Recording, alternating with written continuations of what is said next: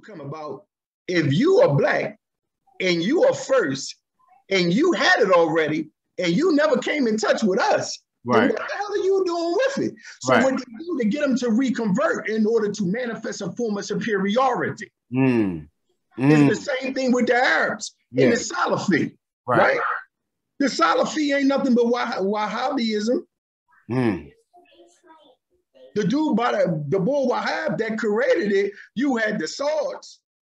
New Mathers with my motherfucker's ass. You want to know how to rhyme? You better learn how to add. It's mathematics. Mighty most depth. It's simple mathematics. Check it out. I'll revolve around science. What are we talking about here? Peace, living God. Peace. Peace, peace, peace. This is Rakim with Wazadon. Today I got my brother for the second time coming through the show. Some may know him as Khalil Allah, some may know him as Maliki Fard, but he's definitely a deep brother with a great understanding of the lessons and the teachings of the most honorable Elijah Muhammad. So I can't wait to get into this bill. I appreciate you for coming on, bro. No, I appreciate it as always to just be invited on, just to build a little bit, man. No doubt, no doubt. It's always a pleasure to have you on, G. And so it's been I think maybe about a month and a half. We were discussing on the Killer Priest show where Rasul Allah had made some comments about what Islam is, and he gave the view that Islam is orthodoxy, right? Like you have to view it through that type of lens. And I know you had some thoughts about that. If you can, just kind of build with me, and what were your thoughts whenever you saw his interpretation of what Islam is? I didn't really see nothing deep about it. I was more affected by what we would consider brothers of knowledge of self not being able to actually answer that in a more credible way. Whatever it is that you state you are, you should be able to defend what you are. Right. It's just that simple. But as far as his breakdown, that's just what Maliki York said. Anybody that is aware of Dr. Maliki York's particular writings know that he made the same exact argument, which again is a childish argument and is misrepresentation of the understanding of ourself, Lord and Master, and Om Leg Om Head. So what is that argument that Dr. York was? Yes, sir. Dr. Maliki York movement was to say, if Islam is an Arabic word, and because Islam is an Arabic word, it doesn't equal up to ourself, Lord and Master, if you are looking at Islam from that perspective. And then, believing that Islam means a particular thing, which is submission or submission to the will of Allah, which they usually say submission, or Muslim mean one who submits to the will of Allah, or something like that. It's childish in its root. From how Dr. Maliki York actually attempted to support and to defend that. And because of the brothers dealing with the Sunnah, then of course that fits in to try to give some type of credibility to his discussion pertaining to the root of Islam, and then taking it back to the Arabic of its origin, Islam, and stuff of that nature, in order to try to justify and undermine the ultimate reading and usage of the acronym Islam, or ISLAM, as we use here in our culture in America as the gods, Right. All right. And so as far as ourself, Lord and Master, obviously that's something that we came up with here in the wilderness in North America, and how we view Islam as our way of life, right? Right. If you can, so what do you see that as meaning, right? Because I know you always look for the inner teachings and things, right? And I think that's one of the reasons that makes your wisdom that powerful, is the fact that you're able to see the inner teachings within the teachings, right? And so what do you see as far as your breakdown of what Islam is? Okay, before we even get into that, let's get into a deeper understanding of the word Islam and what the Arab and the Orthodox component usually attempt to take Islam as meaning submission. All right. And Muslim as one who doesn't mean want to submit. Now I'm gonna read from a book called Debating Sharia, Islam, Gender Politics and Family Law Arbitration by Anna C. Quitterwig and Jennifer A. Selby. So it states, Islam, the causative of wholeness, peace, well-being, and safety, means wholeness making, peacemaking, well-being making, and safety making. On the other hand, the quasi-passive form, Istilam, was the nuance of initiating wholeness, peace, well-being, and safety while deferring the agency to someone else, which best translated as submission. But that's not Islam. Now let's continue and let me just read it a little bit more if you be a little bit patient with me. Yeah, for sure. No, that's what we do. The question of good and bad. Now look, this thing is interesting. Muslim is intimately related to the question of what the words Muslim and Islam mean, and how these Arabic words are translated and expressed in the English language. While Islam is usually translated as submission, I would like to present a new understanding here, shaped by my study of the Arabic language and my own life experiences in Canada.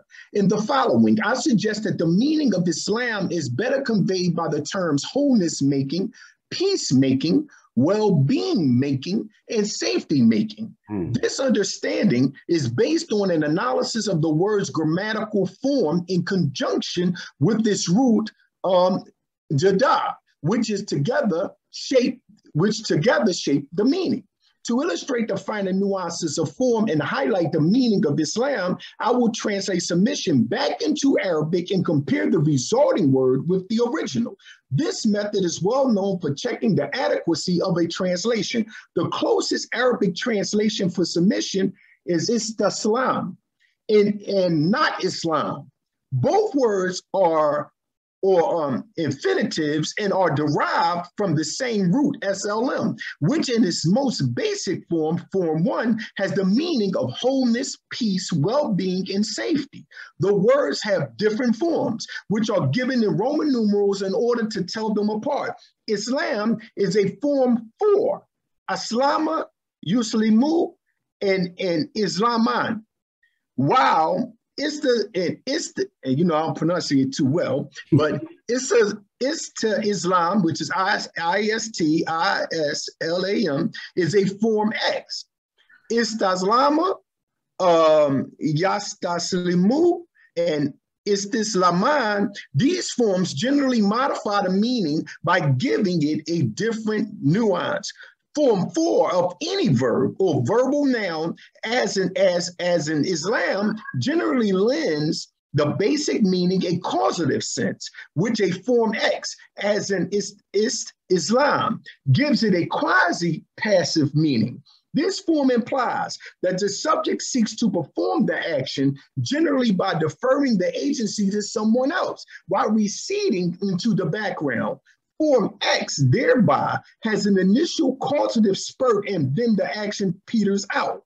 Thus, one hand, the form 4 Islam, the causative of wholeness, peace, well-being, and safety means wholeness making, peace-making, well-being making, and safety making. On the other hand, the quasi-passive form, X, Islam, has the nuance of initiating wholeness, peace, and well-being, and safety, while deferring the agency to someone else, which is translated by submission.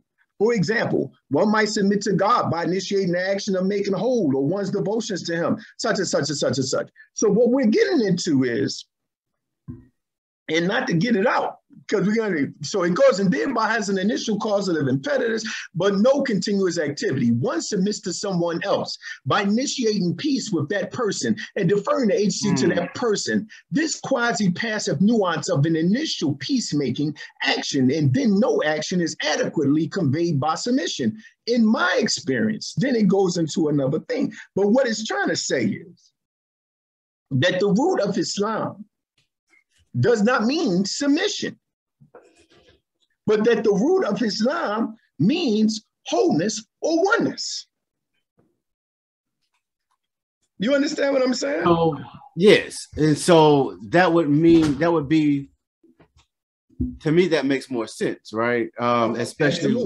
Especially whenever we're not dealing with a mystery God or a concept of a mystery God, right? When we God itself, and a state of being to ascertain, then these are part of this. These describe that completeness as far as attributes, as someone who is a peacemaker, someone who is striving to be their complete self. Instead of some, just the thought of submission, right? Like, absolutely. But that is what happens when you allow for religious individuals to try to hide things in order to bring us into a mystery God form. And even if we're using the terminology as submission or to subdue, which is pretty much the same thing if we're making reference to that particular reality. Inside of the gods, we use terminology as ourself, Lord, and Master. The Most Honorable Elijah Muhammad teaches us that culture is an outgrowth of knowledge at a particular time in history, right? So if we're looking at something like, to use the red herring, well, Islam is an Arabic word. It isn't. Because we're going to get into that to make it understand a little bit more clearer. For one thing, when we look and say the word Islam, then that is English, right? ISLAM. That's just transliteration into the English language. Right. So we're not sitting up here putting the word Yas, Sod, Lam, Aleph, Ming. We didn't do that. Right. We have ISLAM. So once it is transliterated into the English, in order to be understood into English or Roman consonants, or in vowels, right? Then we have an I, we have an S, we have an L, and we have a M. And nobody or English speaking is looking at the word Islam and reading it in its Arabic tongue. Right. We pronunciate it in the closest form in English. We write it in the form for which is in English. They're not writing it in Arabic. So when we look at ourself, ISLAM, then we have a right to then take the root consonants and vowel for which has been transliterated into the English language and then given an acronym to it. Right. Which actually defines what the word actually means, which is wholeness, oneness, and peace. Because when we think of ourself, Lord and Master, we learn in our 12 Jewels of Islam, number 12. What do we learn? We learn that happiness is a total and complete satisfaction of one's true self. Right? So at the root of every single thing that exists within the universe is Allah. Allah is our true self. Thus the Holy Quran teaches us that Allah is the only reality. That means anything outside of Allah is an illusion. Right. So if we break that down into psychology, then you have the false self, and then you have the true self. The false self is the quantitative mirror or aspect that we create to produce whatever came from our traumas, whether it came from our self-doubts, our self-loathing, or whatever it might be. We begin to produce this from our environmental intake, which take us away from our true self as the original man. Right? So when we look at ourselves, Lord and Master, is it not deemed that man must first look at himself then look at the different qualities of himself, and then bring these qualities of himself under his divine mind, under that divine will, as they use in religious submission to Allah. We use in mathematics the divine will or divine mind of the true identity of being and true will of self, brings these forces under its power to unified under the dense reality of being as God. Right. So even though we say ourselves Lord and Master, is that not wholeness? Is that not the only peace that you can truly have? Right. Because there is nothing outside of that. Right. Right. Right? Right. So people get caught up into the language, and they're getting caught up into what I consider to be the symbol, but not what it means. And what is it telling you? Right. Man is arm, leg, arm, head. Now people will say, well, no, that can't be true because Allah. Stop it. There ain't no mystery God named Allah. Right. Man named him Allah. Right. Man named Yahweh. Man named Elohim. Man named Al. We did it. Because they was men. Right. Right? Right. They were men. So we're not going to play the game of mystery God and spookism, because that's not true Islam if we're going to deal with it from that perspective. So when we look at even the title of Allah, what else do it mean? You have 4 qualities of being. Those 4 qualities of being, fire, water, air, earth, break down into consciousness. It breaks down into different forms of characteristics of being. It sprouts throughout the universe in the formation of stars and goes into the dietary, biological aspect of being. All of this must be brought under the oneness of the divine mind. All of it. It is a balancement of it that bring wholeness and oneness to the being, therefore making him what we would consider divine, worthy of what Surah 15, 26 down to 28 tells us, right? Because we get into that Allah creates this black man, as they say, the essence of black mud. They creates this black man. And when he creates this black man, he calls the angels, the Malakim, to bow down to this black man. But the word Malakim is from the root word Malak or Malik, and that particular word doesn't necessarily come from the root of angels. Is the word that actually means like to be more broad than that, not limited. So it's talking about like the powers, principalities, and everything that exists in it. That's in the universe, or in the heavens, the universe. Right. So when God or Allah tells these angels to bow down to this black man, what he is really saying is that all of the powers of the universe has been given to him to control, to develop himself, to master. Therefore, this black man is Khalifa, is the supreme being on earth. Right? Right. Because you cannot sit in my seat and not wield my power. Right.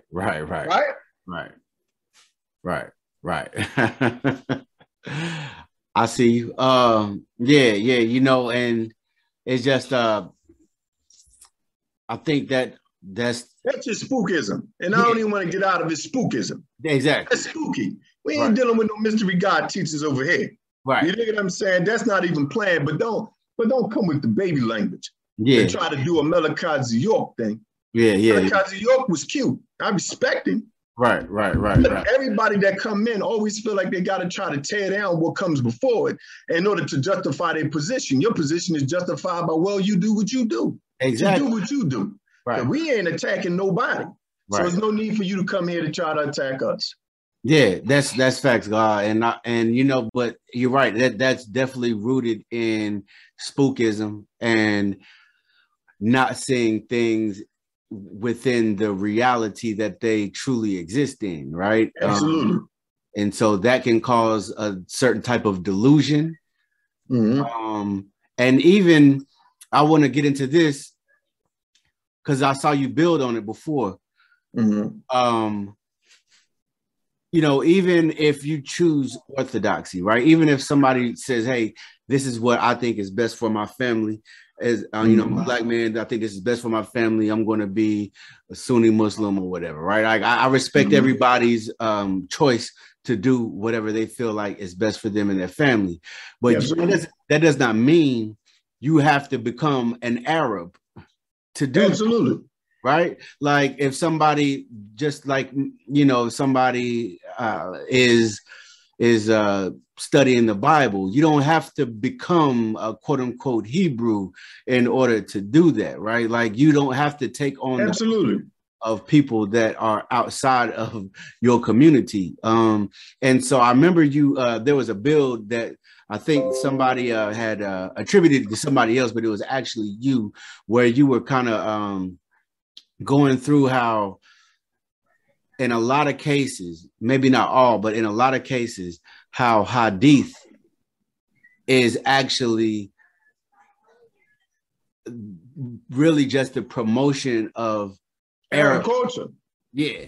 If you can get into some of that, because I thought that was very interesting, because I've known brothers who have became Sunni Muslims, and for the most part, they're all great brothers. But I also noticed that in some cases, not all, they feel you start seeing the Arabization. Oh, absolutely. Yeah. Well, that's a very simple thing, right? Mm-hmm. The Quran doesn't teach nobody to wear a beard. Right. The Quran doesn't tell nobody to wear a jalabiyah. The Quran doesn't teach nobody to wear slippers. The Quran don't tell nobody to move their index finger as they do salat. The Holy Quran doesn't even teach them to say the Adhan the way they say it. That ain't even the original way the Adhan was saying. Prophet Muhammad wasn't even mentioned in it. Wow. Right? The Holy Quran doesn't teach you to eat with just your left hand. Right. Do you understand what I'm saying? Holy Quran doesn't teach you to cut off the bottom of your pants. Right. All of this is Arab superstition and cultural nuances that has been put into Islam. Right.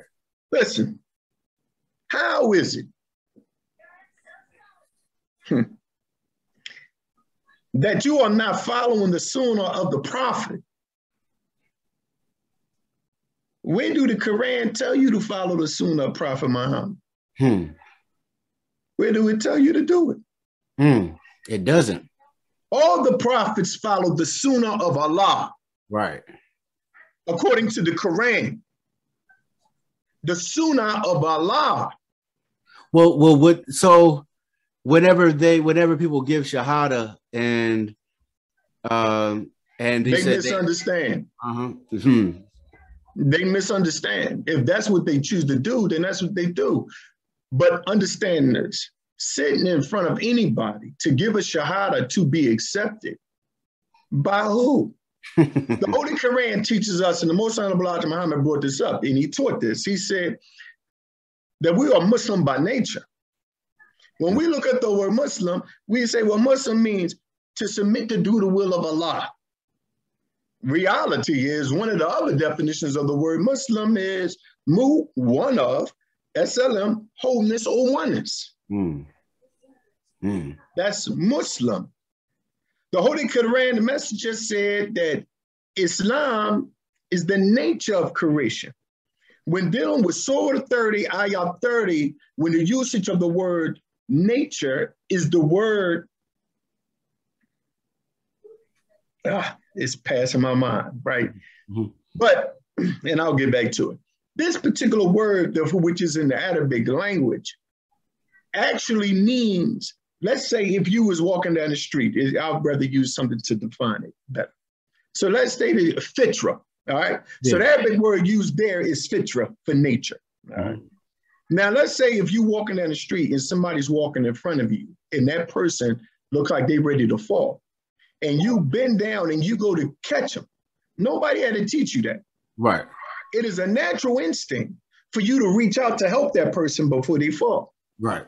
If you're walking down the street and you see a child being beat by an adult, no one has to tell you to stop that from happening. It is the natural reality of your creation. It is the natural reality of your inner aspect of being, your conscious, the inner aspect of being to do good, to do right? That is Islam. It is the natural state or origin of a thing. It is the natural instinctive reality of a thing. You can't be taught that. Right. So you can only be redirected to get back that righteous state of being. Right. So, you know, it kind of reminds me of, like, you know, how when out in Israel, in a lot of cases, when sub-Saharan Africans get to Israel, they, you know, that are Jews, right?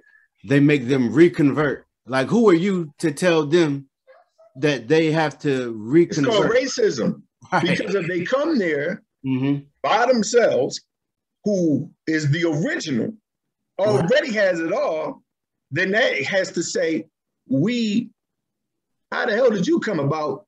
If you are black and you are first and you had it already and you never came in touch with us, then what the hell are you doing with it? So what they do to get them to reconvert in order to manifest a form of superiority.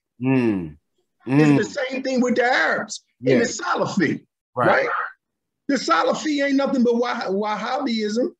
The dude by the bull Wahhab that created it, you had the Sauds, the Saudi family, who was a tribe there and became a ruling class, made an agreement with the dude that started the Wahhabi movement and told him, if you was to take this, and you can read about this, if you was to take this, this will give you credits.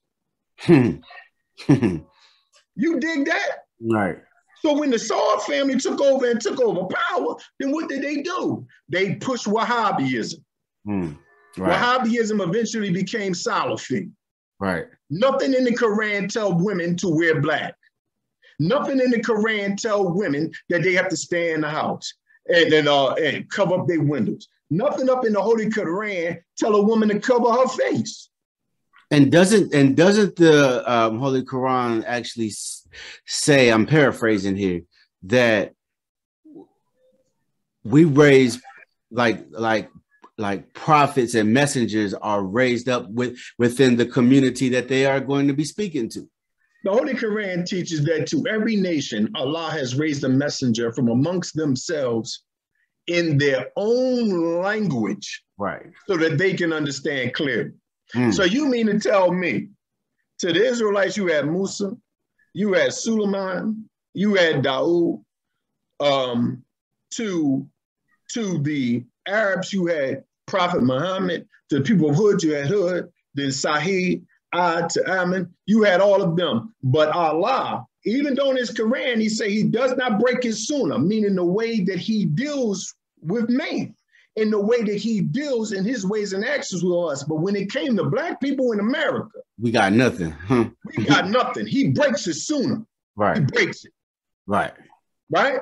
So he breaks the sunnah when it comes to us. Right. So we are so less that we don't get our own message in our own language so that we can understand clearly. And you know, and exactly right. And what's also funny about that, there was a I forgot his name, God, but I'll have to find it. But he was a former minister in the I don't know if he was a former minister, but I know he was a former registered member of the Nation of Islam. And we know that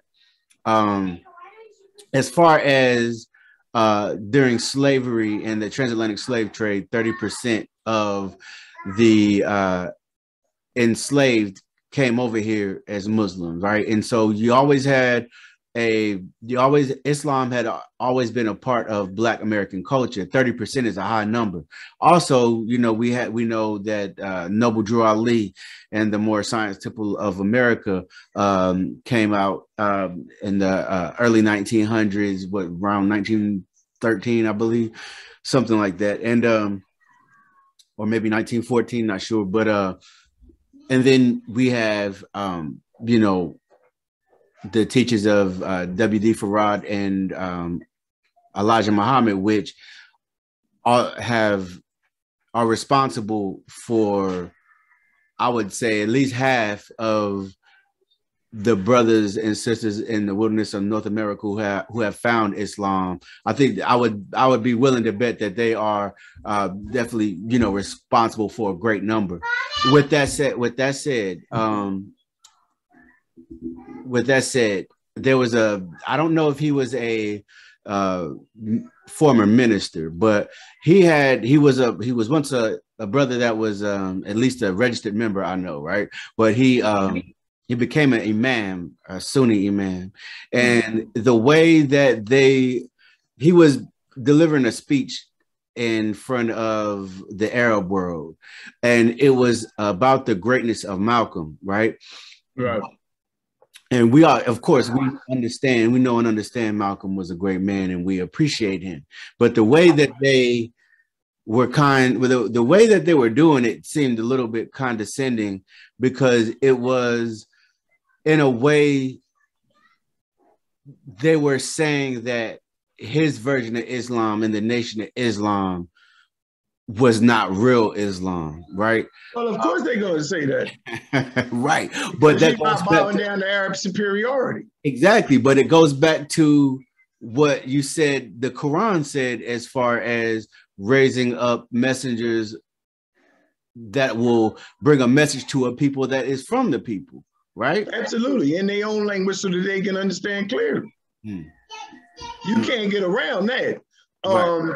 The uses of the language where you can understand clearly, which is sorely ignored and by those of the Sunnah. It's severely ignored. Why do brothers that's because I've seen it, right? Not just him, but personally, I've seen brothers who once they become Sunni, then they start thinking like that as well, right? Like, oh, that wasn't real. That was this, that was that.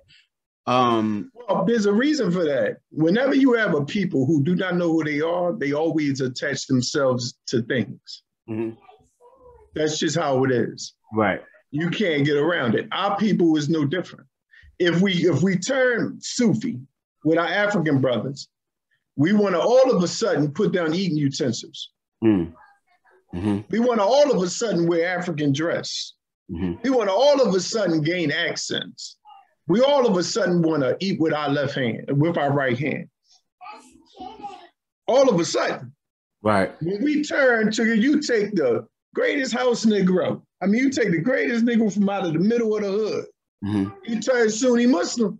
Boy, he done cut off his pants, wearing jalabia, and you would thought he was born in Yemen.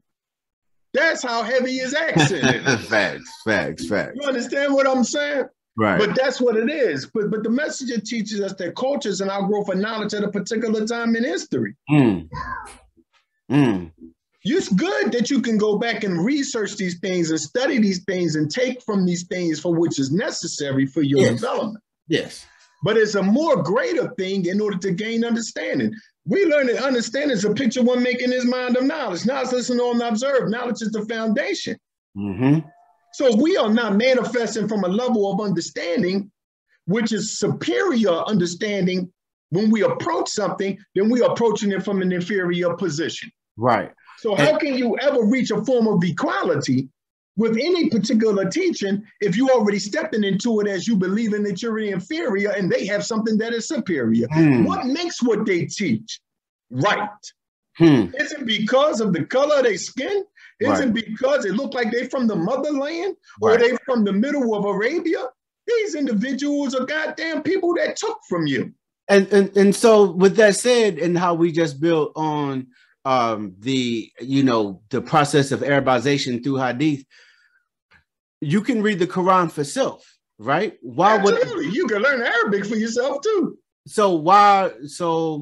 And I understand why some people do it, but so would that mean that it is not a requirement? Like if somebody wanted to take that journey, that it is not a requirement that I join up with any, quote unquote organization, especially one that's outside of our community, to look for some type of validation as to validate me and what I'm trying to do. You understand what I'm saying? Absolutely. And so, yeah, you know, like, it is interesting. I mean, Before you build on that, I did want to say, yes, you know, I have seen the other side of the coin, where I've seen Sufi orders that had Europeans in it, right? That where the European, there's like, you know, videos. I don't know if he was Naqshbandi or what, but he was he had a stack of the Most Honorable Elijah Muhammad's books, and he was like, the teachings in this ain't really different from the teachings that my sheikh give me. It's the same, the connection, the you know, he looked at, you know, they see it obviously from their cultural paradigm, but you know, in a lot of ways they said that the teachings were right and exact because they were the same. So I did want to kind of put that out there, that it's not, I wouldn't say it's, you know, the 100% Muslim world, because you have some that understand and some that don't. Right. I would say that there are similarities in the teachings with many things. Whether you have the Ahmadiyya, where you have those that was brought here by the Prophet Noble Drew Ali, you could see some semblance in Hinduism, Buddhism. You could see semblance in Sufism. Right. You could see semblance in many things. Right. It ain't like Master Farah Muhammad made this stuff out of his mind. Right. The most, well, meaning up out of nowhere. The Most Honorable Elijah Muhammad taught us that he went and he studied amongst groups. He traveled to India. He traveled to Africa. He traveled through Arabia, from which is birth. He traveled through these regions and into America. He traveled up into Europe. What do you think he was going there to do? He was studying. Right. He was developing himself. Right? So then he creates a system, or makes a system, for which was suitable in order to develop a people from one state to another state, and set up a curriculum in order for them to study, to get back into the knowledge of themselves and kind and the universal order of things. Right. And so you're going to find that, you know, you're going to find that. And so with that said, we've seen how the teachings have cleaned people up from drugs and alcoholism, obesity, like all types of things, right? Nothing has done it like the teachings of the Most Honorable Elijah Muhammad. Well, how can somebody look at it and say, hey, that's not real Islam, if they see what it has done? It's very simple. They are dealing with control. Hey, listen, we are taught in the allegory, but has a literal basis, of the deportation of the moon, because somebody couldn't speak the same language. Right. But inside of that, we're talking about the ignorance of arrogance and ego, for which caused the deportation of the moon. Right? This is no more than what we see today. Let me read to you something of dealing with the last messenger thing. That is used, but just absolutely incorrect. Yeah, because that's an interesting topic, right? Because, you know, what to say that, like, you know, that was 1400 years ago, right? Right, absolutely. And the Quran doesn't teach that he's the last messenger. Okay, so Bill, they don't teach Prophet Muhammad the last messenger. And this is on a post that I made October 24th. I said Muslim has several translations, one of which is Mu, one of, and SLM, oneness and wholeness. Allah is all that is, within its being is the balance and scale of existence. All things are perfect and in accordance to his existence or creation. An attribute is defined as a quality or feature regarded as a characteristic or inherent part of someone or something. It is Allah who is one. It is Allah that is whole. At the root of all things is Allah, as Allah is the quintessential, primordial essence and source of all things. Thus, at the root, there is oneness of all things. At the root, there is wholeness of all things. Therefore, Muslim is an attribute or characteristic of Allah, an inherent reality of all of existence. Within that understanding is the key to why the messenger stated that all Muslims are Allah. Hopefully, we one day consciously realize this. Now, after I wrote that, a brother came up on the page and he started going into the breakdown of how we are not Muslims because he does not see the Honorable Elijah Muhammad name in the Quran.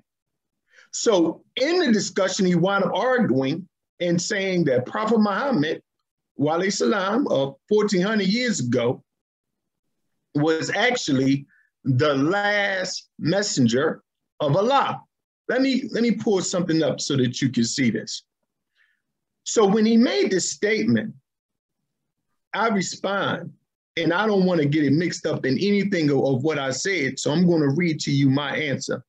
And I'm going to read to you the surah of the Holy Quran that they misuse to justify.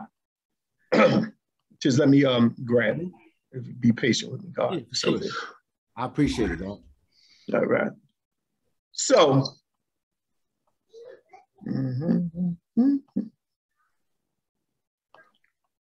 he goes in and he uses this surah.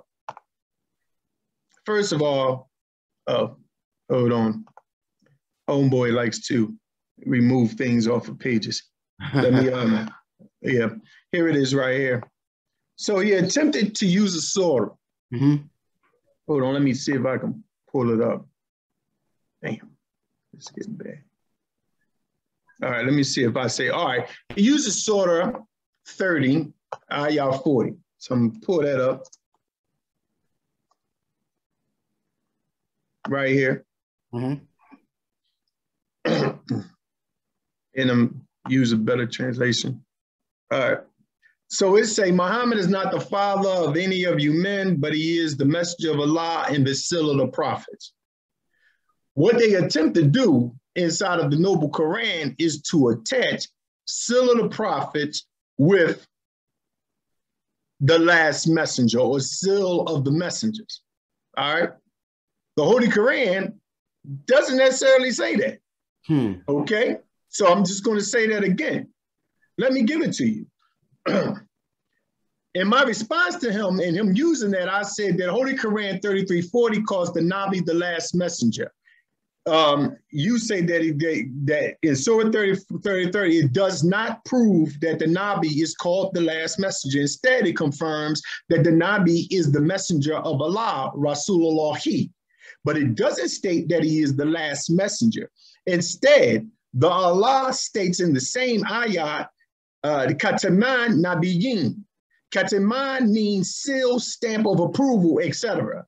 Nabiyin means prophet. So according to Surah 3340, the Nabi is the messenger of Allah, Rasulullah, but it doesn't state that he is the Kataman Rasulullah, seal or last messenger.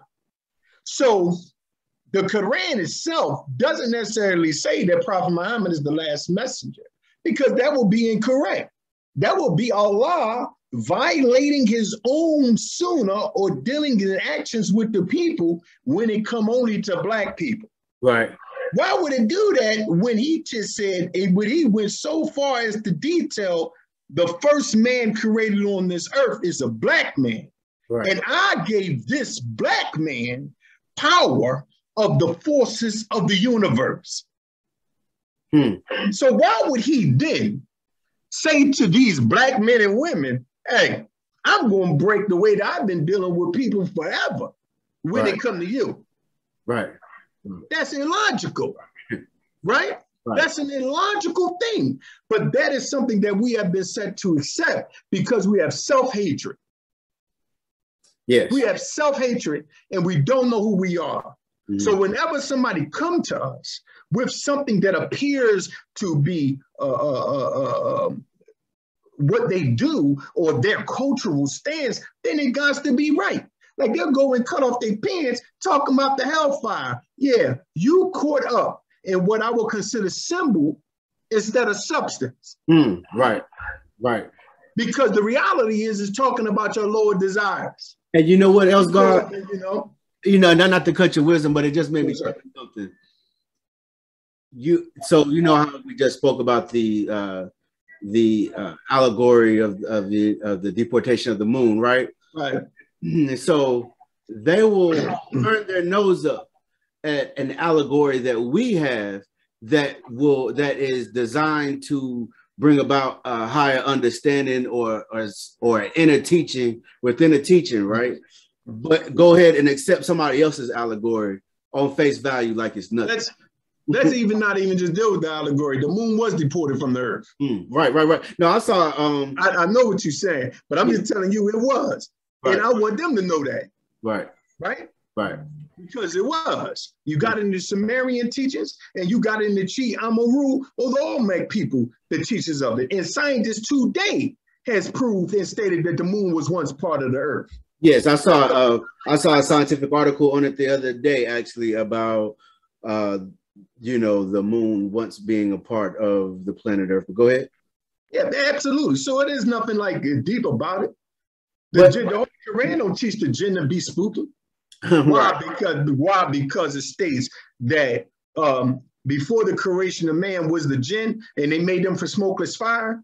Notice that what that is making reference to in that particular ayah is talking about the creation of a physical man in a more denser form. So it doesn't necessarily mean that the jinn itself is something other than a physical form. Right. But if we're going to deal with it, before we get into the denser caliber of form and what we are referencing to as man, what will be smokeless fire?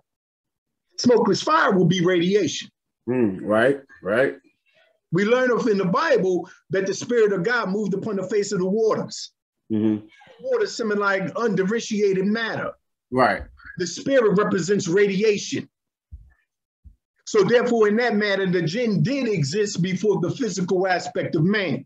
Right. But at the same time, when you are born, first you have to understand, when we get into alchemical and even allegorical teachings, man is associated with reasoning. Right. Hold on real quick, G. Yes, sir. Okay. Okay, so yeah, and so no, that's, and just that I think even as we built on before, how sometimes in certain schools of thought there's a teaching and an inner teaching within the school of thought, and but whenever one is specifically designed for us and our people, that's when the allegory is, or any type of allegory is viewed as not being acceptable. When the allegories of other cultures, even if they have a literal aspect to it as well, seem to be more acceptable. But like you said, that goes against what the Quran has said. Like how for us to be able to what's the word I'm looking for? To be able to continue to strive and grow as a people, right? Because we know what has been done to us historically in this country. For us to continue to grow as a people, we would have to have teachings that were catered to that people. You know what I'm saying? Well, every system must. Right. Because how can something else gravitate and pull us from out of the muck that we was in? Right. In the system. When you look at how our lessons are set up, when you look at how the teachings are set up, they set up as a curriculum in order for us to develop ourselves from one state into another state. It's a curriculum that we are approaching. Right? So if we don't approach it as a curriculum, how do we ascertain the high levels of understanding that we are the great, right? Many of us just get up into just getting up and citing a degree. Right. But getting up and just citing a degree don't give you true understanding of the degree. Right. Now, I'm not trying to knock my NGE brother gods who gets it in, but I would say this to this extent. A lot of gods, and I find it more with my NGE brothers, they'll rather go into an allegorical breakdown of a degree instead of an ultimate research of that degree. You see what I'm saying? It's a deeper reason behind the degree. Right. Than the allegory that you're given, for which it has a deeper study. It's not to say that the allegory or the way it's broken down wasn't right and exact. It's the fact that so there is more to it than just. It definitely is more to it than that. Right. It is more to it. Right. And and just let me just read something. Let me see something.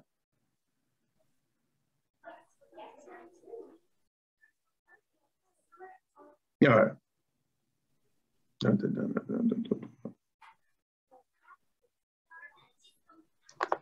All right, I'm still here. We can finish talking as I look for it, brother. Yeah. No, and so yes, sir. I know we were also building about the significance of the problem book, right? And what it because I'm not as familiar with it as some, but I always thought it was interesting what Master Farad Muhammad was trying to do by, you know, creating these mathematical problems for his followers and students to solve, right? And then until I started studying how this practice is actually done in a lot of different cultures that, or orders, I would say, that are, you know, dealing in that type of science. So from how you see it, like what is the significance of the problem book? And is there any, and I know you were building with me before off camera about there are some things out there that are similar. You know what I'm saying? If you can't get into that a little bit. Oh yeah, sure. First of all, the problem book, whenever people took their time to read the problem book, is surely showing us our problems and the healing and development of working out those problems in a mathematical way, right? Right. Now, before I even get deep into that, let me bring your attention to something. A brother by the name of, was the former minister, Brother Angelo Muhammad, Minister Angelo Muhammad. Years ago, he had sent me something. Oh, let me just pull it up. He had sent me something on here for which would eventually years later bring me into a deeper understanding and a deeper studying of the problem book, which I'm definitely not a master at, because when I read the study of the problem book, I get a headache. I could break down lessons, right? Right. All that mathematics and breaking what the number did it. That's not me. I'm telling you, it's certain gods that are beasts at that. Me, right. That's not me, right? That's not my greatest forte, to sit down and do the mathematical problems and all of that to the particular degrees. But what I will do is read something and what this leads to, and then we will go into some other understanding of it, just to show that there's a deeper meaning to it. So let me grab this real fast, and then I will go into a deeper understanding of some things and what the Savior did in order to manifest it for us. Okay. Hold on, I'm almost there, God. Give me 1 second. Okay, I think I'm here. 1, 2. It's a little far back because so many years, but I think I have it now. Okay. This is not it. This is, okay, here it is coming up now. 1, 2. There we go. All right. All right, let me see. I'm right here. Okay. It's a little bit further up. Give me 1 second, God. We're almost there. Yeah, no problem. All right, here it is. So he sent me what you would call the Bahajan Guide. It's Bahujan Guide. What you learn about the Bahujan Guide is the same. It's a mathematical, now first let me say who the Bahujan is, if I'm pronouncing it right. The Bahujan is a word that has been classified to deal with the caste systems that is inside of India, right? This particular caste system, namely the oppression in the caste system that have the Dalits and indigenous people of that area under siege. Because there's a caste system, right? Now look at how deep it is and how the Savior brought this to us. Now look, inside of this, the Bahujan are the 85%. They make up 85%. Now I'm gonna read something from from the Bahajan Guide to show you how the structure of the problem book that was given to us is exactly the same structure that is given to the Bahajan in the Bahajan Guide to the Dalits and the indigenous people, teaching them, the caste system, teaching them the error of the caste system, what is wrong, the problems that they are suffering from, how to overcome it is in it. Now look, it say 5 or 10 strong men cannot fell a horse for want of an appropriate technique, but the weakling horse, shoe fitter, fells it with ease within a minute. The horse shoe fitter has the right technique. Then it goes on and it says, Bahujans are 85% of the population. If the Bahujans can mobilize 40% of the Bahujan votes, they will win all the seats in the state assembly. Why are they failing? What is the way out?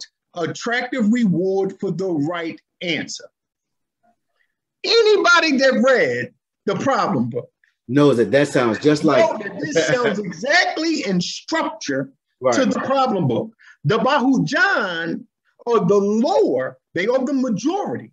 But they are the lower of the totem pole within inside of the caste system, which was set up by the Brahmins. Hinduism is the taking of all of the indigenous and all of that of systems that existed before it, and then putting it into a religious, quote unquote, institution to be used as a political force and agenda to oppress the original people there on that continent. Right. Because when you got the Brahmins came in was a mixed breed, which came in and took over. They rewrote the documents and demonized the original black gods and blacks that's in that region. That's how come we learned the age of Buddhism in the student in Rome as being 35,000 years old. Right. Elijah Muhammad in Our Savior Has Arrived also gives the age of Hinduism at 35,000 years old. When we look at the original people who left from the regions going up into that region, they date that occurrence of us traveling into that region approximately 35,000 years ago. So we're talking about a set of principles that has been brought there by us and practiced by the original people, but eventually grafted out of its original state into the very state that you see it in today. So if we're looking at the Bahujans or the Bahajan people who make up 85%, which is the majority, then you look at the Bahujan people here, that even though the Dalits or the original black indigenous people of the land is what Bahujan has been able to represent and identify, it has a broader state to represent all of the indigenous castes for which exists within that region. So when we look at the 85% here, they are also the Bahujan. Even though the 85% in the lesson is dedicated and pointing out in particular Black people and the effect on the original people, but it is making reference to the indigenous people all over this planet Earth or in this particular area who are ignorant of the reality of things. Because who is the 85%? There are civilized people, poisonous animal eaters, slaves from mental death and power, people who do not know their origin in this world and they worship that which they know not what, who is led in the wrong direction, Lord, leading in the right direction. That 10% is what you will call the higher caste system. The 85% will become the lower caste system, for which suffers under the oppression of the 10%. By falsified religions, Christianity, for which has become politicized. Due to the enslavement of Black people. Hold up, because I think I brought this up to you. And just to get deep to it. Look at what the science that we learned in the problem book and throughout the teachings of the Most Honorable Elijah Muhammad, he calls the Bible the poison book. And so what does that mean? This is what it means. A brother by the name of Michael Evans started researching the problem book, and he sent it to me. If you know, I always give the brothers the props who bring things to my attention, you know? So he brought it to my attention, and he said, God, research it. So I researched it. Come to find out that poison book has a definition. The name for the problem book is called the poison register. The poison register is defined as a register kept by a pharmacist of the names of people to whom poison has been made available. Wow.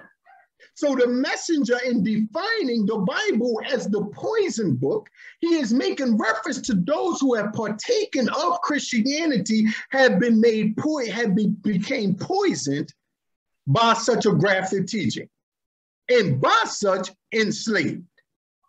But the same thing has occurred in Islam. When we take on the interpretation of the usurpers, who has usurped our origins and our source, it becomes a poison book because it begins to enslave us. Thus, the Most Honorable Elijah Muhammad teaches us that the devil had touched both books. So he taught us to learn the language of the scriptures in order for us to translate it for ourselves. Mm-hmm. Right. Because we're not getting caught up in the Arab religion. Right. You understand what I'm saying? Right? So, oh man, this thing is deep. Now look, even in the definition of problem books are textbooks usually at advanced undergraduate or postgraduate level in which the material is organized as a series of problems, each with a complete solution given. Problem books are distinct from workbooks in that the problems are designed as a primary means of teaching, not merely for practice on material learned elsewhere. So in other words, when he gave us the problem book, man, look at what he was giving us. Right. Look at the terminology of the usage of the word poison book.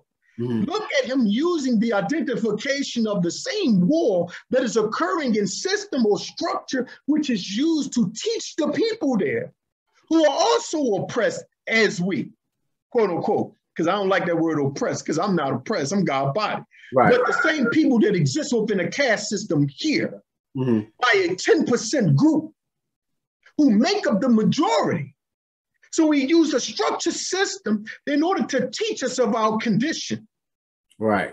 And teach us how to come out of it. When you read the problem book, it talks about how much food you ate and how this particular food that you ate caused your heartbeat to suffer from this amount, caused you to suffer mental deficit from this amount. Black people die mostly from what? We lead the highest in heart failure. Heart conditions, diabetes. Our diet is sickness. But if we study the problem book and we look at it, it's teaching us to teach ourselves in a mathematical way of our own problems in order to bring ourselves out of it. Not to say that there's not a deeper meaning, right? Right. Because I give us this. Let me give a deeper meaning here. We are taught in the problem book that the Savior spoke 16 languages and could only write 10. We are taught this. Now look at this. Astronomically, 16 represents periods of time. I wrote this on my page, posted it. Thus, 16 represents 16,000 years, and 10 represents 10,000 years. Remember, the Lamb taught that our history is written circa every 25,000 years. Each processional cycle occurs every 25,920 years, which approximates said number to 26,000 years. This cycle is of 16,000 years and 10,000 years. Remember, the Lamb taught that there was a vacuum between 9,000 years to the 16,000 year, where the enemy was able to rule in the absence of one, his equal. True History of Elijah Muhammad, page 272. Again, he states that we are 16,000 years from the writing of our history for the next 25,000 years. This is what is meant by the old passing away and a new coming into existence. There was a new world of the white race that came into a vacuum in our history from the 9,000th year to the 15,000th year of our calendar history. A vacuum made in our past 16,000 years, 6,000 years, given to the white race to rule. We are now in the 15,000 year by calendar history of 25,000 years. The rule of the white race terminates at the 16,000th year, and that year is the beginning of the Black nation's rule again, as we ruled before the 9,000th year of Yaqub's making. This is the beginning of what is prophesied. The 7,000th year, the 16,000th year, this is called the 7,000th year by the Christian writers, same book. So according to the messenger, 16,000 years has passed in the Arabization calendar. The 16 languages that Master Farad Muhammad could speak fluently represents the cycles in history concerning the last 16,000 years. The Lamb teaches us in Muslim lesson 2:1 that there are 9,980 years left to this present cycle of Quran or processional cycle, which began in the year 1, 13,086 BC in the constellation of Virgo. Let me make this clear. The Most Honorable Elijah Muhammad taught us in our Asiatic calendar, he used the word, we are in the year 1 of our present Holy Quran. And he gave that year 1 at 13,086 BC. Do you know that in astronomy, that beginning is called the year 1? Wow. This particular processional cycle started in 13,086 BC. Wow. It's astronomy to the holy point.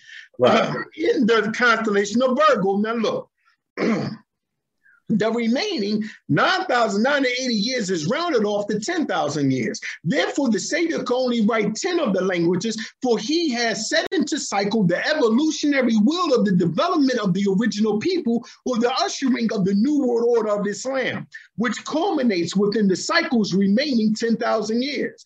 Therefore, the Savior could speak 16 languages because that history had passed, and he was very studied in said history. But he could write 10 of the languages because the remaining future can still be decided and manipulated according to his will. Each cycle represents stages of spiritual consciousness and development. It goes deeper, but I then stop there. Right. It is the same thing of the 26 letters.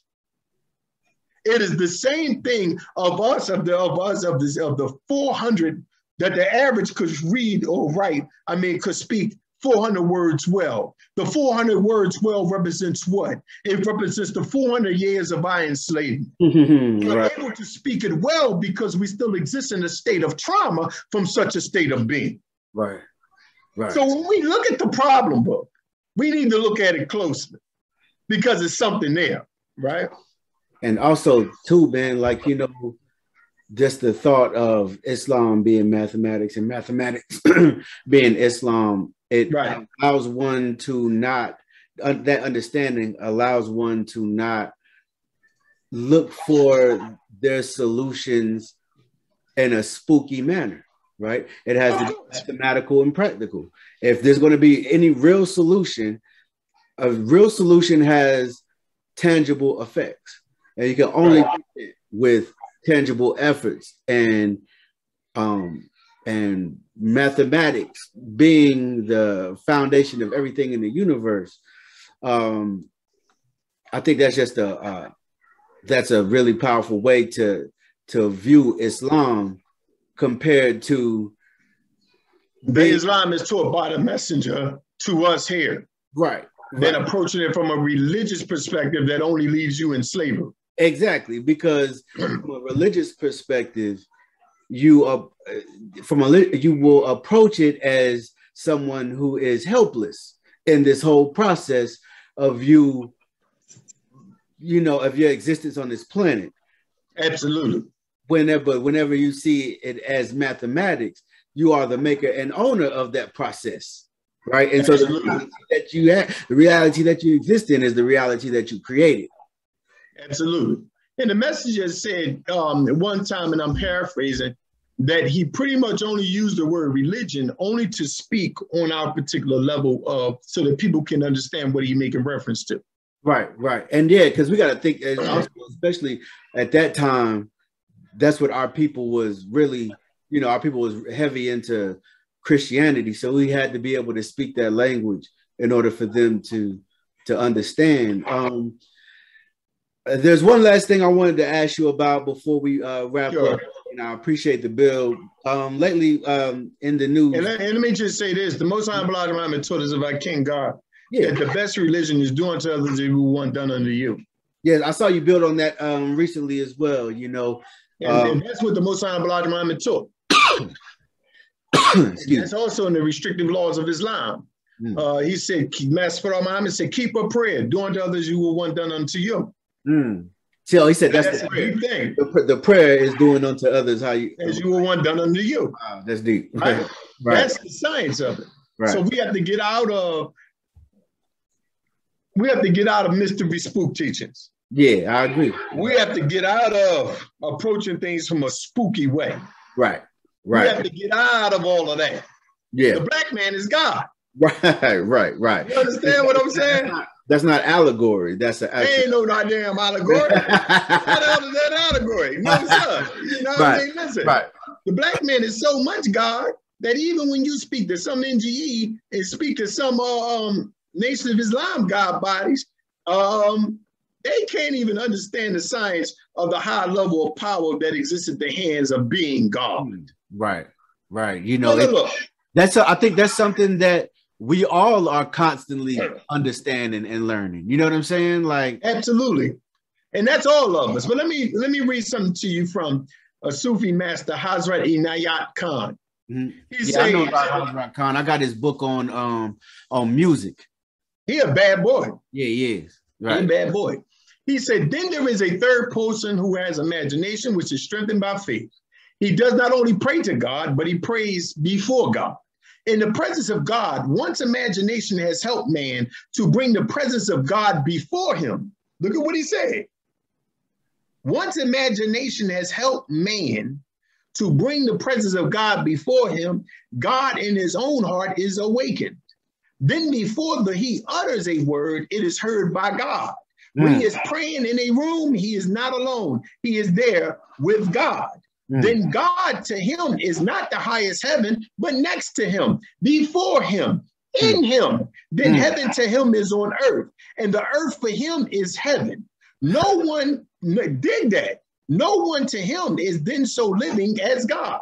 Then every word of prayer he utters is a living word. It does not only bring him blessing, but blessings to all those around him. It is the manner of prayer, which only is the right way of praying. And by this manner, the object that is to be fulfilled by prayer is accomplished.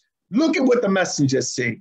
It does not matter if the Savior can actually hear your prayers or not. Your belief that he does is all that is needed for the prayer to be answered. So the messenger say, whatever you ask him in prayer, believe that he heard it. And it will come to pass. If it is not vain, things will come to pass. So science, and we must match that with the law of manifestation. The law of manifestation is very clear. Look at this. The saint has himself become prayer, the meeting place of earth and heaven. And thus he contains the universe, and the universe prays with him. He is everywhere where nature prays, and he prays with and in her, in the peaks which touch the void in eternity, in a flower which scatters itself in the abandoned song of a bird. That is called the spiritual perspectives of human facts. So when we understand prayer, we must approach it as God. We're not going to approach it as if we pray into a mystery God outside of ourselves. Man who know himself is his prayer. Man who know himself answers his own prayer. He is both the created and the creator. Didn't the Sufis say I was looking for God and found myself, and I was looking for myself and I found God? Where else would you find it? You're not going to do nothing else. You know what I mean? Inside the Sumerian text, they speak about Gilgamesh traveling to see God. He said when he finally made it onto the planet, he said he went there and it was like a man standing there at a place with his back turned him. He said when the man turned around, he looked just like him. Wow. Ain't that something? Wow. Yep. Well, God, I just want to let you know, hey man, you know, it's always a pleasure to it is my pleasure and my privilege. And you know, we still gonna do it again. We're gonna do it again, but this one is dope as always, God. And once again, I appreciate the time. I appreciate the understanding as well, God. No, God, the pleasure is definitely all mine because I love the NGE bodies. It don't matter. I like the science. It's quite a few bulls in that NGE that are scientists. Same thing that exists in the NOI. You got some scientists that are bad. You know what I mean? Right. And you gotta, and I love just when you remove the fluff, yeah, and you get at the root. Yeah. It's always a pleasure to read when you get at the root of a thing and not the division game that's in play now and the childish behavior that occurs, Yeah, exactly. It's good to see. Yeah, I agree, God. I agree. And that's real brotherhood, and that's what men are supposed to be about, especially when you acknowledge yourself. But God, to the next time you be easy, yes, God. Sir. To the God. Peace, God. Peace, Allah. Peace. Yes, sir.